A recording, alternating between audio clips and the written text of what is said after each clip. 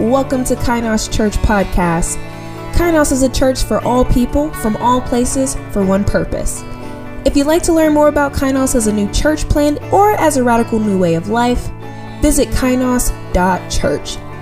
And to support this ministry and further the mission, visit kainos.church/support.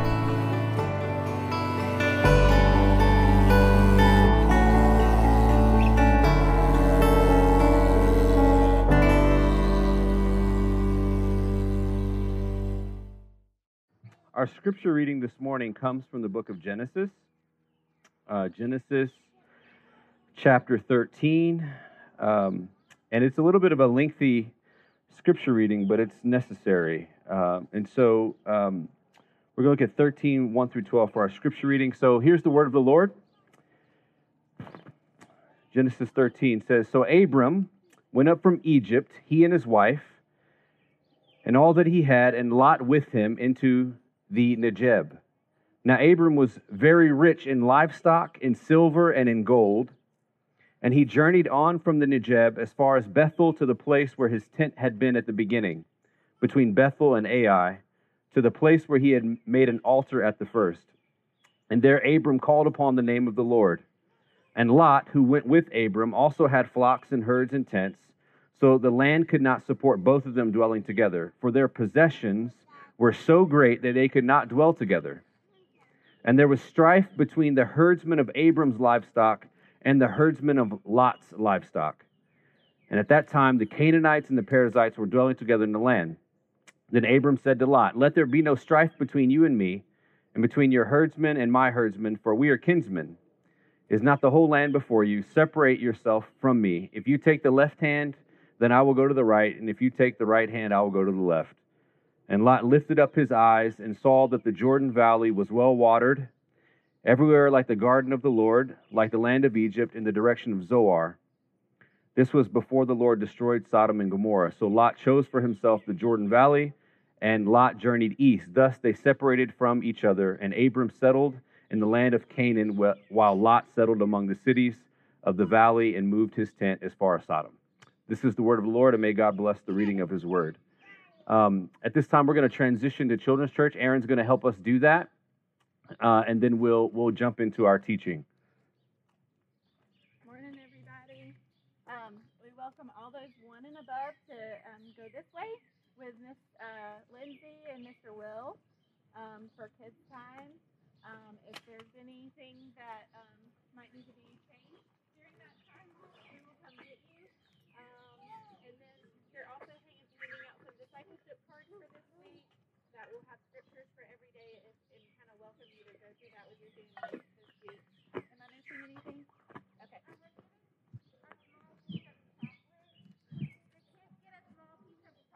Oh. So if that's not okay for your kid, tell me now. What kind of chocolate? It's just plain M&M's. Okay. So, okay. Yeah. Yes, they can bring some to share. All right, awesome. Thank you, Aaron. Hey, so we've got a lot of people who have reached out, said they're traveling this week or working and whatnot. And so I just want to welcome all of you. Thanks so much for coming. We're glad to have you. And yeah, it's cool. So this morning, I was kind of holding my breath a little bit because it was sprinkling. And I was like, oh no, this is not going to be good for us. But God has been good to give us dry weather, which before we even talk about sermon and before we even talk about scripture, I want to, we've talked about this maybe in some hallway conversations, but I want to encourage us to be praying about a building. So I have a meeting on Tuesday with a potential space, but not only praying about a building, but also begin to start looking maybe yourself about for a space that we can meet indoors, because the weather's not going to hold out forever. We've been really, really fortunate thus far that God has allowed us to be outside. And I think generally speaking, we're going to be able to do that, but we need an indoor space. So I want to encourage you to begin praying for that as well. All right. So we're going to continue our series this morning on Sermon on the Mount. Right now, we're making our way through the Beatitudes, and we're thinking about the idea of what does it mean to live the good life. We live in a world and in a culture where so much energy and so much time is spent trying to obtain happiness, trying to find fulfillment, trying to accomplish goals and dreams, trying to find inner peace, trying to have great achievements. We live in a world where the main goal often is to live your best life now. But how is that even possible, and what does that really mean? We live in a world where our main goal really is about our own self-fulfillment and accomplishing the things that are important to us. But Jesus is calling us to live differently. He's calling us to experience the good life. And in the Beatitudes, what he does is he gives us a blueprint for how that's actually possible. As we've said all along, the Sermon on the Mount is the most well-known and most widely taught portion of Scripture in all of church history. And yet, as we've quoted before, and we will continue to keep thinking about this idea, according to John Stott, it is also the least understood and certainly the least obeyed. The sermon, as we've talked about, is a real sermon. Jesus taught this, and yet it is also a snapshot of what Jesus taught throughout his ministry. And more than that, what Jesus is doing when he goes to this mountain and sits down and starts to teach is he is reminding us of Exodus 19, when Moses also went up to a mountain to receive the law from God. Because what Matthew is trying to show us is that in the Sermon on the Mount, Jesus is not just a prophet. He's not just a good teacher. If you read Gandhi and Raja Roy and all these other faith leaders throughout history, they liked lots of Sermon on the Mount because it's good moral teaching. But what Matthew is trying to show us is not that this is just a good moral teaching or a good way to live, but Jesus is actually greater than Moses. He is the long-awaited Messiah. He's the one who's come to deliver his people. So the first 12 verses, these Beatitudes, Jesus is giving us a lot of stuff. And ultimately what he's doing is he's teaching us what does it mean to have the character traits of living as part of the kingdom. Because you see, Jesus is not just merely concerned with telling us how to live. He's also concerned with telling us who we are to become. Not just behavior modification. We often think we have to do better, try harder, change the way we're living, change our approach to things. But Jesus is interested in changing more than your behavior. He doesn't just want you to not look at this on the screen or just treat people better. He wants you to view people differently. He wants your heart to be transformed. And so, let's jump into our text. Matthew chapter 5, I'm going to read again all 12 verses. We're going to do this every week so that we can hear how the Beatitudes flow together, how Jesus' sermon flows together. And I want us to think about the idea of what it means to be meek and yet full of strength. Meek, but full of strength. So we start in verse 1. Seeing the crowds, he went up on the mountain and he sat down, and his disciples came to him. And when he opened his mouth and taught them, saying, Blessed are the poor in spirit, for theirs is the kingdom of heaven. Blessed are those who mourn, for they shall be comforted. Blessed are the meek, for they shall inherit the earth. Blessed are those who hunger and thirst for righteousness, for they shall be satisfied. Blessed are the merciful, for they shall receive mercy. Blessed are the pure in heart, for they shall see God. Blessed are the peacemakers, for they shall be called the sons of God. Blessed are those who are persecuted for righteousness' sake, for theirs is the kingdom of heaven. Blessed are you when others revile you and persecute you and utter all kinds of evil against you falsely on my account. Rejoice and be glad, for your reward is great in heaven, for so they persecuted the prophets who were before you. Father, thank you so much for your word. Thank you, God, that as we get a few minutes just to look at your word, Lord, that you, God, we know that you speak through your word. And so, Lord, this morning, we're outside, and it's a beautiful morning, and we thank you for that. We thank you for the gift of having a morning where we can hear the birds chirping and we can feel the breeze blowing, Lord God. We thank you for this space and the opportunity to be together. But, Lord, this is also a distracting space in many ways, and so I pray that you would help us to set aside the things that were happening in the car before we showed up and the things that we're doing as soon as we leave. God, that you would help us to not be distracted by the cars that drive by, but rather, Lord, you'd help us to just listen to you for just a few minutes. Lord, we pray that your Spirit would work in our hearts, that you would help us to receive your word. And God, we pray you'd help us to apply your word, and we pray it all in Jesus' name. Amen. So in our scripture reading this morning is in Genesis 13, and it might seem a little disconnected from the Beatitudes, but if you've been in church for a while, or if you're like me, maybe you started off reading your yearly Bible reading plan and you made it halfway through January and missed out, you probably have seen at least this text somewhere. Abram, soon to be called Abraham, and his family are on a journey because God has made a promise. Abram's very rich, so he takes all his stuff, he and his family, his nephew, and they go out and they're looking for the land that God has promised them. And what happens is on this journey, their servants start to fight each other, and they look out on the land, they see that there's not enough room for all of their stuff. And so Abram, he's older, and culturally, he gets first dibs on where they're going. He's the one that God made a promise to.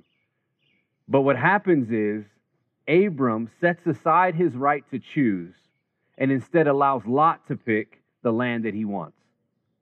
In other words, Abram, though he is first, he chooses to be last. Though he has power, both in his standing in his family and in his wealth, he stewards it in such a way that his nephew is empowered and has the opportunity to flourish and thrive. Abram, though chosen by God and commissioned to go out, takes the lesser seat. And this is the reason that we've read this text, because actually it's a great illustration of what our text is teaching us this morning. As we look at the sermon, again, we are reminded that Jesus has been out preaching. And in fact, if you read Matthew kind of together, if you start in chapter 4, verse 25, and you go to Matthew 9, verse 5, you'll see these are sort of the bookends of Jesus' sermon. The sermon starts before Jesus goes to the mountain with the fact that he's been out. He's been preaching, he's been teaching, he's been healing people, he's been showing compassion, and news is spreading about him. And then we go through the entire Sermon on the Mount, and the Sermon on the Mount concludes by Matthew saying that Jesus was preaching and teaching and healing, and word about him was spreading. See, before we got started in this text, Jesus has been out doing a lot of stuff, casting out demons, showing compassion, healing the sick, raising the dead, and people have heard about what he's doing.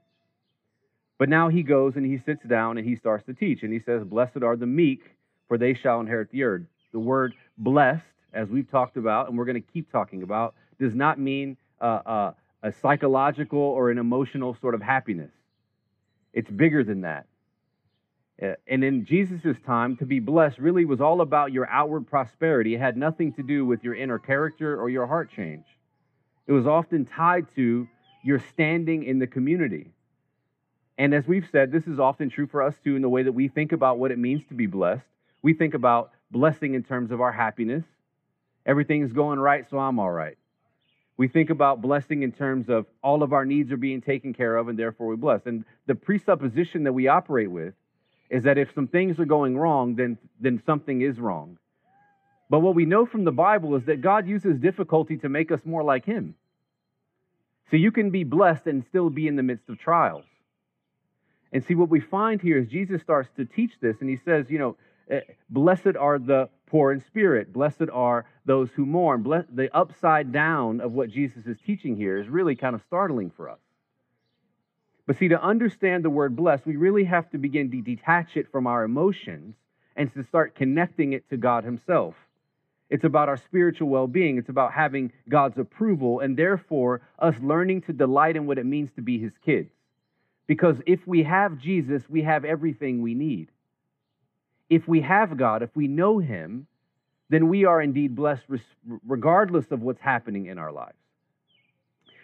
See, what blessed does here in the Beatitudes is it is a declaration and it's an invitation. It declares what is true based on who God is, and yet it invites us into something. It invites us into experiencing a flourishing, a thriving, a good life as his children. See, what Jesus is doing in the Beatitudes is he's teaching us how we can live rightly in the world as his kids. So he says, blessed, flourishing, thriving are the meek.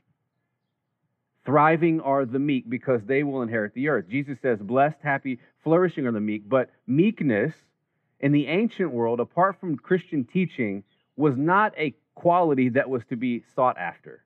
In fact, meekness only described outward behavior, and it only applied to men. So if you're a woman, meekness could not apply to you. And if you were a man and meekness was applied to you, it was not something that was positive. it was negative. It was essentially calling you weak and effeminate. It was a way of saying you're not a manly man. You are, you're not what the world is aspiring to be. But contrary to the world's perception, meekness is not weakness. Meekness is not shyness. It's not indecisiveness. It's not about being timid. To be meek is not to let other people walk all over you and let people misuse you, mistreat you, and abuse you. That's not what being meek is. And often we have misapplied this and we have taught this incorrectly, where we tell people just to be meek, meaning they just have to be timid and shy and just kind of get by and get along. And that's not what we've been called to. Contrary to the world's perception, meekness is actually quite the opposite. Meekness is strength, and it is people who are quite powerful. Meekness is power under control. It's about knowing who you are and whose you are. It's about being gentle and humble. It's about how you respond when you're under attack. It's less about justifying yourself and more about uplifting and edifying other people. Meekness, the way Jesus describes it is not just about who you appear to be on the outside, but it's about who you are on the inside. A meek man or woman is a person who recognizes that they are poor in spirit, and therefore they see themselves correctly. They are people who know that they are rich in grace, which means they then have grace to give. See, a meek person is someone, think about where we've been. Blessed are the poor in spirit. Blessed are those who mourn. See, all the Beatitudes really are about coming back to the very first Beatitude. To be poor in spirit is the linchpin. It's the master key. It's the first domino in understanding all that Jesus is teaching. So someone who is meek knows they are poor in spirit, and therefore they see themselves correctly. Someone who is meek is someone who weeps with those who weeps, and they mourn with those who mourn, because they are able to look past themselves and their circumstances. And one of the ways that you know meekness is taking root in your life is that you no longer start to see yourself as the focal point of the story. One of the ways you know that you're starting to become meek and that God's changing you is that you're no longer the center of the universe. As one guy puts it, you don't think less of yourself. It's not about demeaning yourself. It's not about looking down on yourself. It's not about making yourself, thinking about yourself negatively. It's not about thinking less of yourself. It's about thinking of yourself less. And to compare that, what this guy, when he talks about it, he says that meekness and humility is a lot like your middle toe. You don't really think about your middle toe unless there's something wrong with it, right? If you stub your toe, then all of a sudden that thing is like, it's tiny, it's just right there, but it starts to occupy all of your thinking because it's hurt and it draws all its attention, right? That's how our ego functions. When our ego is broken, it gets all our attention. But meekness in the Bible is not meant to be you as the center of the story. It's supposed to be like your middle toe. It's just supposed to work. You don't think about it. You don't think about yourself less. You don't think less of yourself. You think of yourself less. And Jesus says a meek person, that's the one who inherits the earth. And to inherit the earth is to receive the promise that God has made to Abraham. Is to be part of true Israel and to receive the blessing of being his child. To inherit the earth should remind us of Psalm 37. In the Psalm, he says that the wicked, they're the ones who perish. Those who don't follow Jesus, they're the ones who don't have an inheritance waiting for them. But to those who follow the Lord, those who are meek, those who are humble, they inherit the earth. It should remind us of Revelation 21, where John says that those who have put their hope in Yahweh will finally at last experience the rest and renewal that he has promised all along. Behold, I'm making all things new, Jesus says. You see, but this isn't just an eternal thing. It's not just that I can be meek and therefore one day I can experience this grace that God has promised. Actually, what we learn is that God has designed us to be people who experience his grace in the moment, in the present. We don't get to experience it fully because things have not been completely repaired, but we get to experience it in part.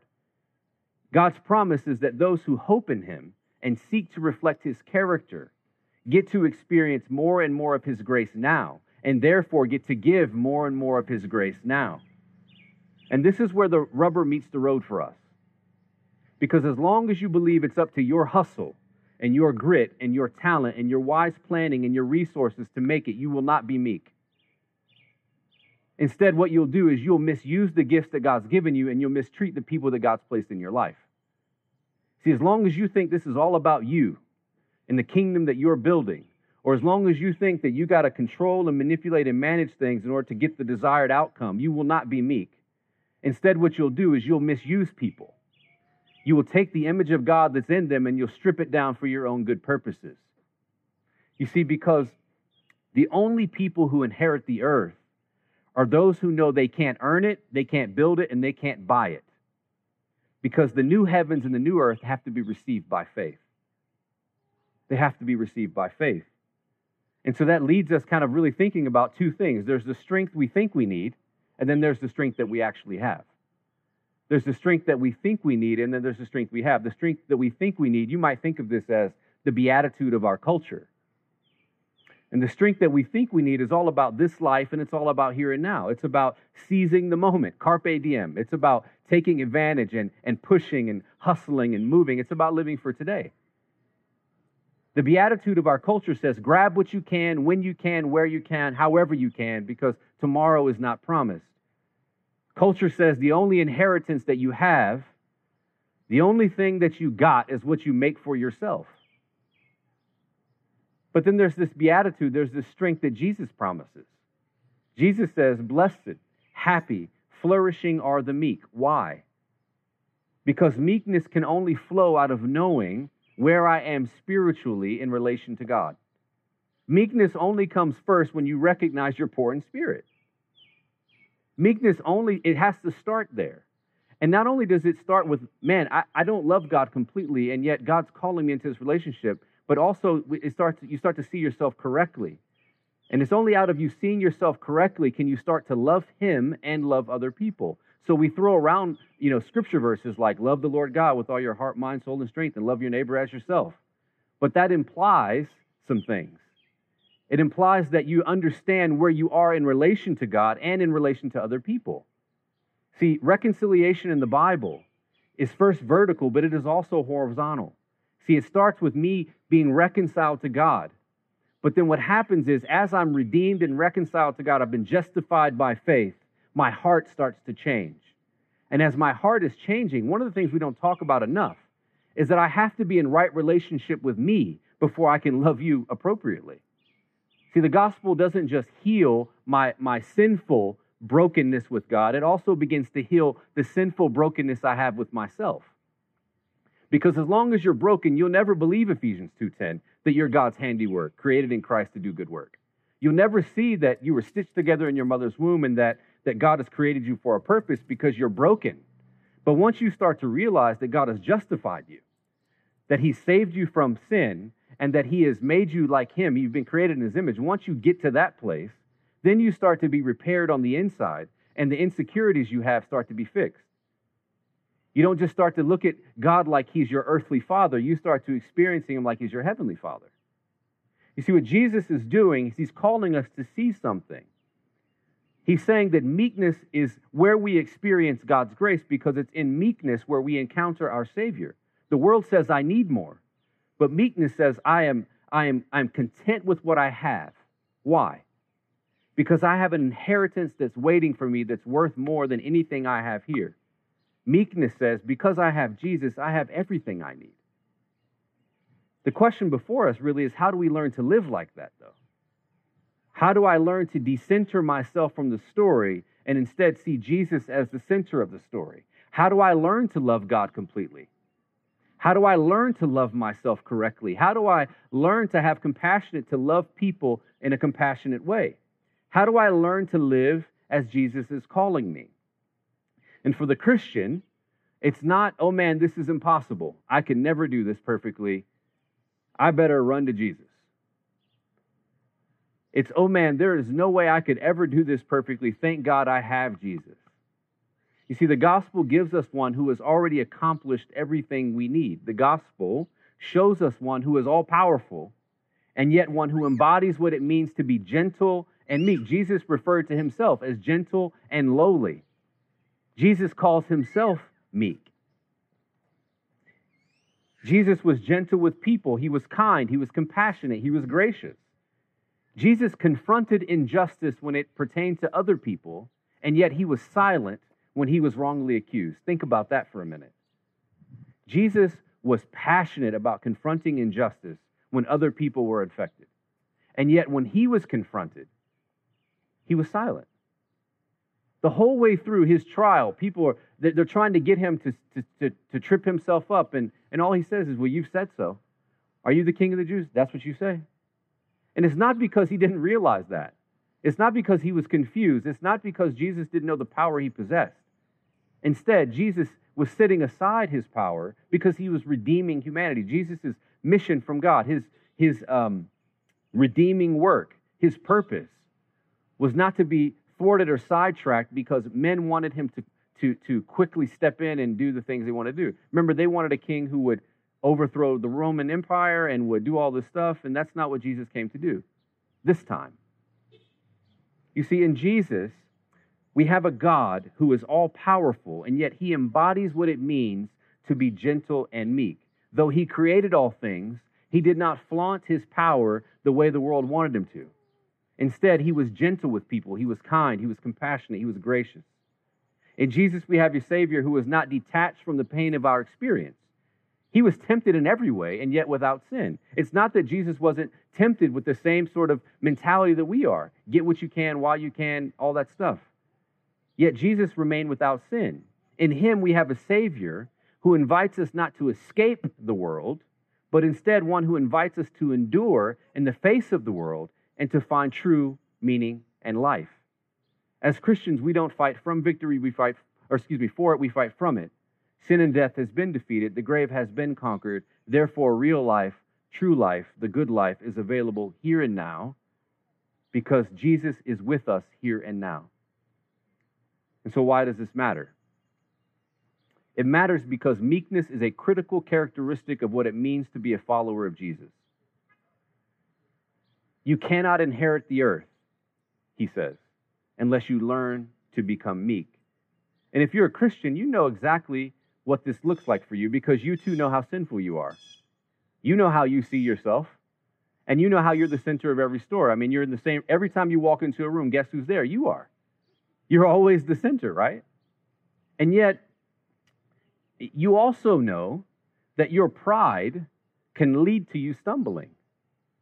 And if you don't follow Jesus, you know the same thing. You know that there are parts of your heart that are not as they should be, and you know that sometimes, though you want to be perceived as humble, you know you're not on the inside. That's the story we all find ourselves in. You see, ultimately, friends, what this text teaches us is that meekness only comes when we recognize that we have all we need in Jesus. You take Jesus out, meekness isn't possible. And even with Jesus in the center, meekness is not easy.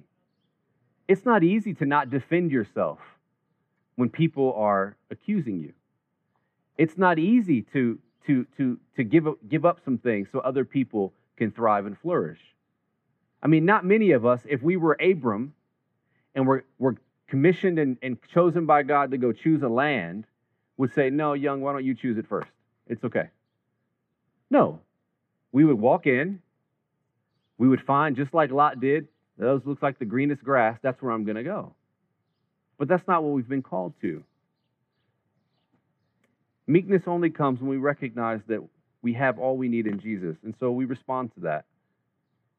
We are confronted with the reality of our need for that type of strength, a strength that is all-powerful yet is under control, a strength that does not cast us aside because of sin, but one that endures in the face of it, a strength that cannot be destroyed, but one that perseveres, a strength that is not based on our performance. Instead, our strength is rooted in the performance of Christ himself. We are confronted with the reality that God has made a way, but it is not the way that you and I would choose in our flesh. We would choose to be known and to be prosperous and to have everything we've ever wanted. And here's the problem. As Christians, we tell ourselves the lie that if we had more, we would give more. Well, if I just had more money, I'd be more generous. Well, if I had more privilege and power, I would use it better. well, if I had more influence, I would make sure that other people, and the reality is that if we don't do that with the things we've been given, we won't do it if God gives us more.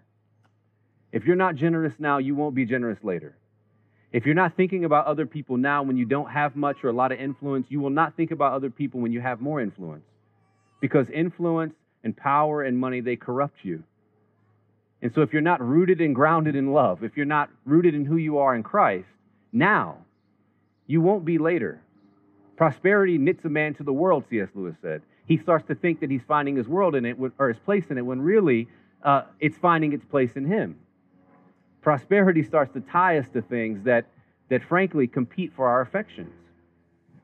We are confronted with our need for a strength that is not based on our performance, but is instead based on the performance of Jesus, one who graciously meets us and teaches us to live and to love with meekness and gentleness, tenderness, and conviction. Jesus was meek and gentle, and yet he was powerful. This is the same man who flipped tables in the temple when people were being ostracized. And yet the same man who encounters a woman at the well and shows her grace that she's never experienced. Ultimately, we respond to meekness himself, Jesus, the Son of God, who offered his life freely so that all who would believe in him would have life and have it to the full.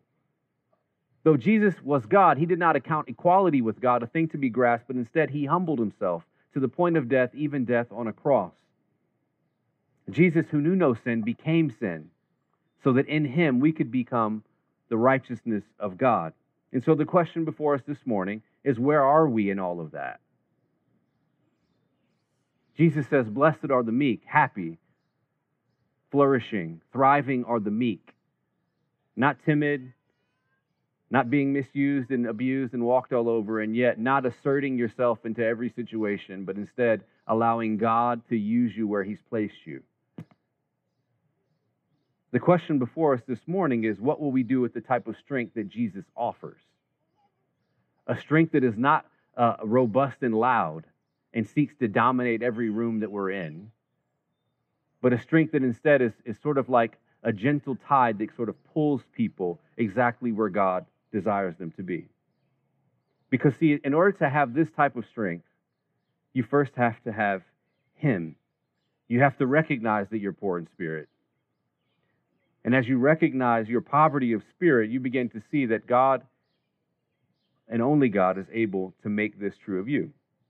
But let me ask this question. We'll end with this. What could you imagine with me for a second what it would look like if the church at large, I want you to think about all the things you've seen on the news, the internet, social media, whatever.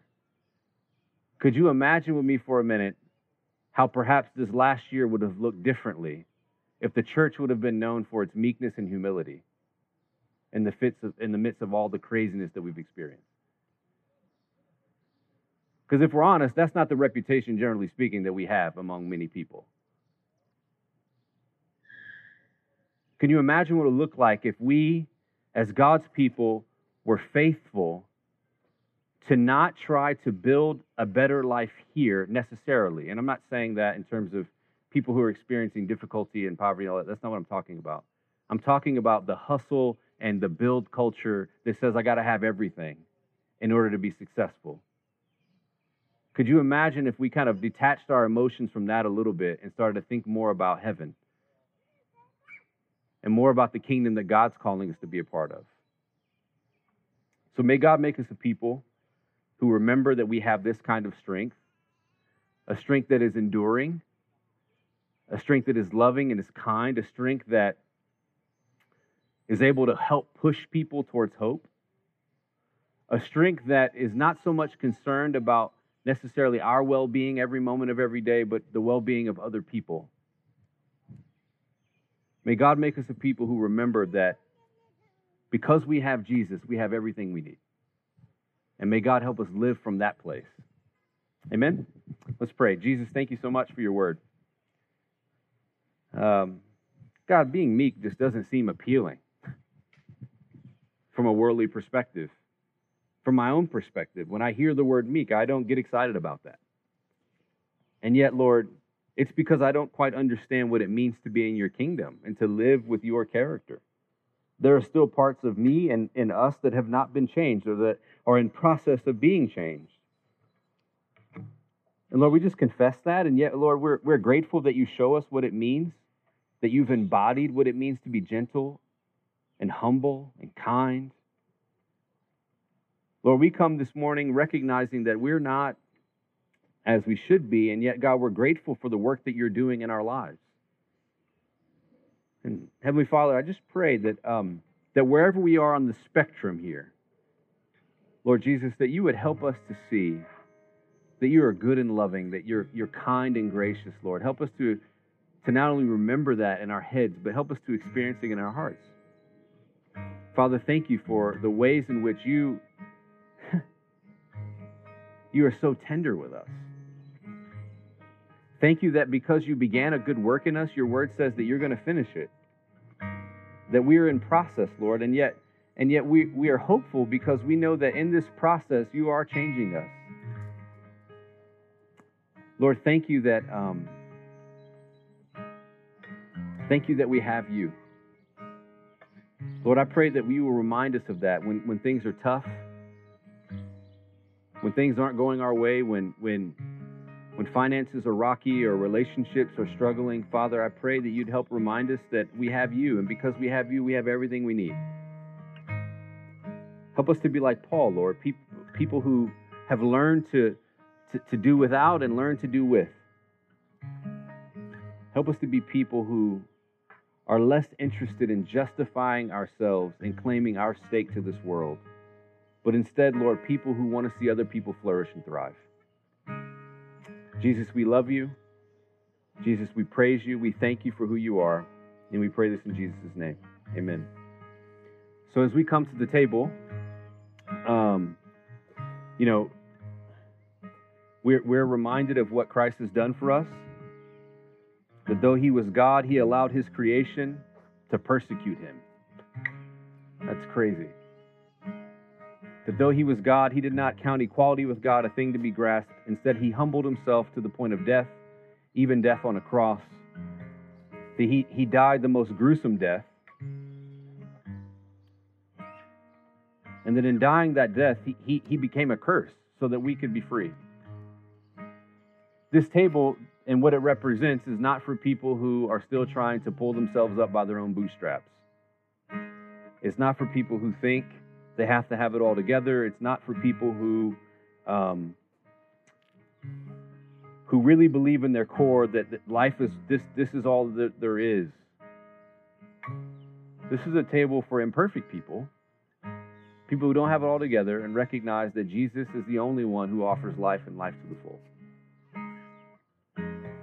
And so if you're here this morning and you don't follow Jesus, you don't know where you're at with him, we would ask you not to partake in the table, not because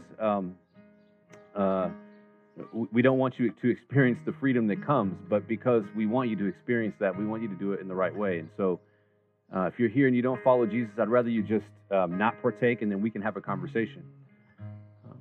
But if you're here and you realize that Jesus is your only hope, if you realize that you are poor in spirit, then this table is exactly for you. If you're here this morning and you're doubting where you're at right now, life's hard. Sometimes we have doubts. This table is for you. We believe that in this table and in this meal that we're going to share together, God meets with us in a very special way, and that he strengthens us, and that he encourages us, and that he makes himself tangible. This is a tangible reminder of what Jesus has done, is doing, and will do. And so, on the night that Jesus was betrayed, he took bread and he gave thanks for it. He broke it and he said, "This bread, this is my body. I want you to eat this in remembrance of me." Likewise, in the same manner, he took a cup and he said, "This is the cup of a new covenant, which is poured out in my blood for the forgiveness of sins. I want you to take and drink it." And Paul tells us in his writing that as often as we eat the bread and we take the cup, what we are doing is we are proclaiming Christ's death until he returns. And so if you're here, what I want to do is I want to invite you to come up in just a minute. You can come up as a family. You can come up just one person for the group. Doesn't matter. You can come up, grab a cup. And when you get back to your seat, don't drink and eat right away. Scripture tells us we're to examine our hearts. to examine our hearts for any unconfessed sin, any unrepentant sin in our life. Scripture calls us to reflect on this meal because in this meal we get to experience God's grace in a special way. So, I want to invite you now to come, taste and see that the Lord is good.